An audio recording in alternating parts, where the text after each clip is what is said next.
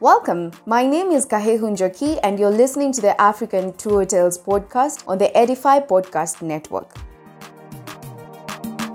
The train has taken us back to Egypt at the Ben Ezra Synagogue.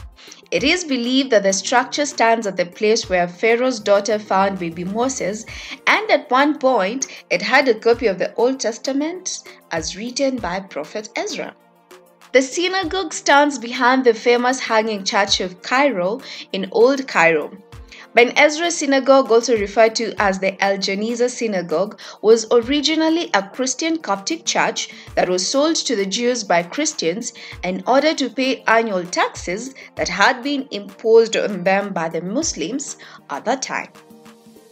The church was bought by one Abraham ibn Ezra, a philosopher, travel enthusiast, and biblical commentator.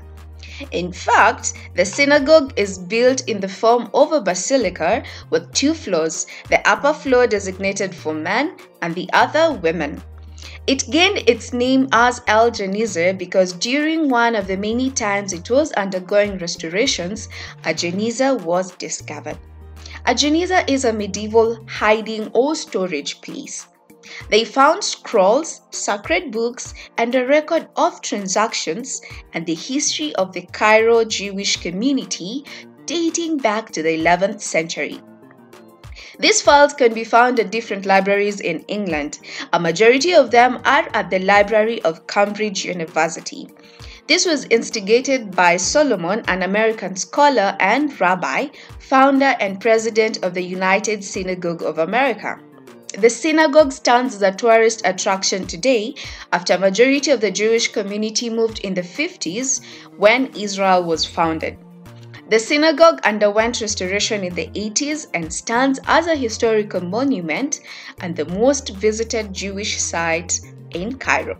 St. Anthony is considered one of the fathers of asceticism in Africa. Asceticism is the act of self-denial and mortification for religious purposes. Anthony gave away most of his wealth to the poor during his early youthful years and retreated to the desert to a life of absolute solitude. He intended to seek closeness to God. He emerged after a considerable long time and found other ascetic Christians imitating him had established themselves nearby. He organized and led them in the monastic way of life until the Christian persecutions ended. Then he ventured further into the desert, somewhere between the Nile and the Red Sea. And this is where he and the early monks who followed him established the monastery of St. Anthony. It still stands today and dates all the way back to the 4th century. He stayed here receiving visitors and teaching other young monks the ascetic way of life.